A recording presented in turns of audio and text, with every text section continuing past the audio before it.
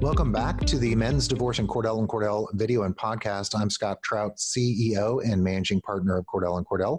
We continue to bring you the latest information on COVID-19 and how it's affecting guys in family law before, during, and after a divorce.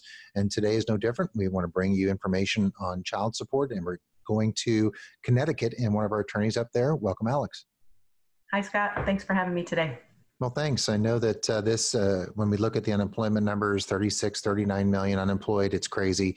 We know that within there, we're probably talking 9, 10 million guys have issues about child support, about spousal support, whatever it is, modifications in general. And so we wanted to bring, I know you wanted to talk a little bit about it, and I think this is ripe for this conversation. But before we do that, obviously, we want to make sure that guys understand that this isn't an attorney-client relationship. We don't want to give legal advice here. I'm not licensed in Connecticut. I'm only licensed in Missouri, Illinois, and Georgia. And so obviously what we're talking about is educational and informational. We want you to write these things down and take it to an attorney and really use these as discussion points and talking points to get the legal advice that you need. But typically we do this to make sure guys understand what they can do, what they should do, and what they must do. And so write these down, get to a lawyer, and if you need to consult with us, wherever you are, as you know, we're across the country, including the UK. You can reach us at 866-DADS-LAW or at the web, cordell.com. All right, so let's talk about child support in Connecticut, but I think maybe as we did last time when you joined on the podcast, let's talk about the status of Connecticut courts now, what's going on. So guys know, before we talk about modifications and child support calculations, what can they do in Connecticut right now? So we're still on a pretty heavy shutdown in the courts. They are opening up things such as status conferences and family law pretrials through an online video conferencing thing.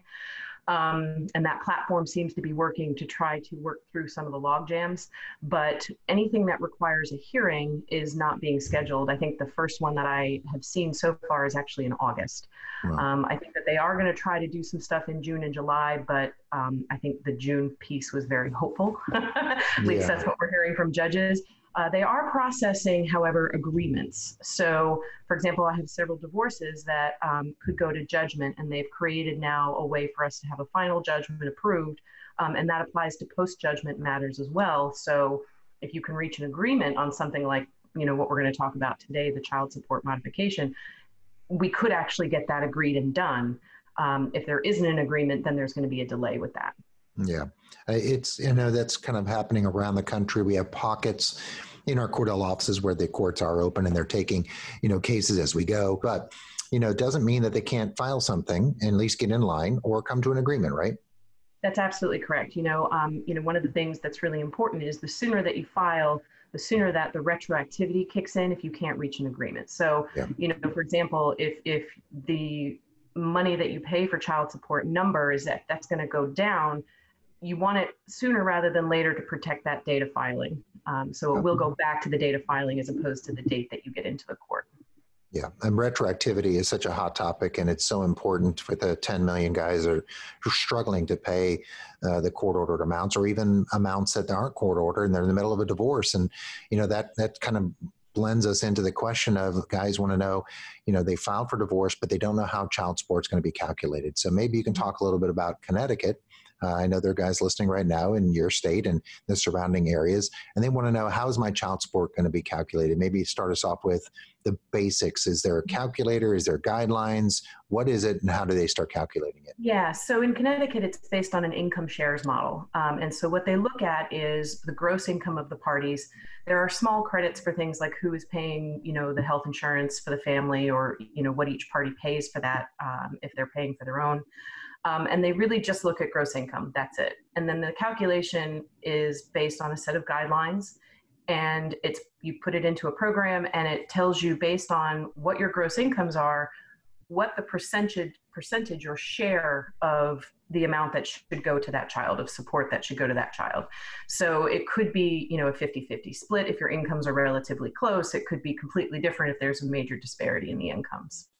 So now with COVID, obviously, you may have an entirely different situation. So how do you think courts are going to look at this? I mean, I think I've likened it to the recession back in the, the early 2000s, mid 2000s in terms of, guys losing their job, furloughs, pay cuts, bonuses aren't coming around, stock options, whatever it is, over time, they're not getting it. So how's the court going to look at income, post COVID? If they're, at the start of the divorce, they were making 50,000, now they're making zero. What's the court going to do with that?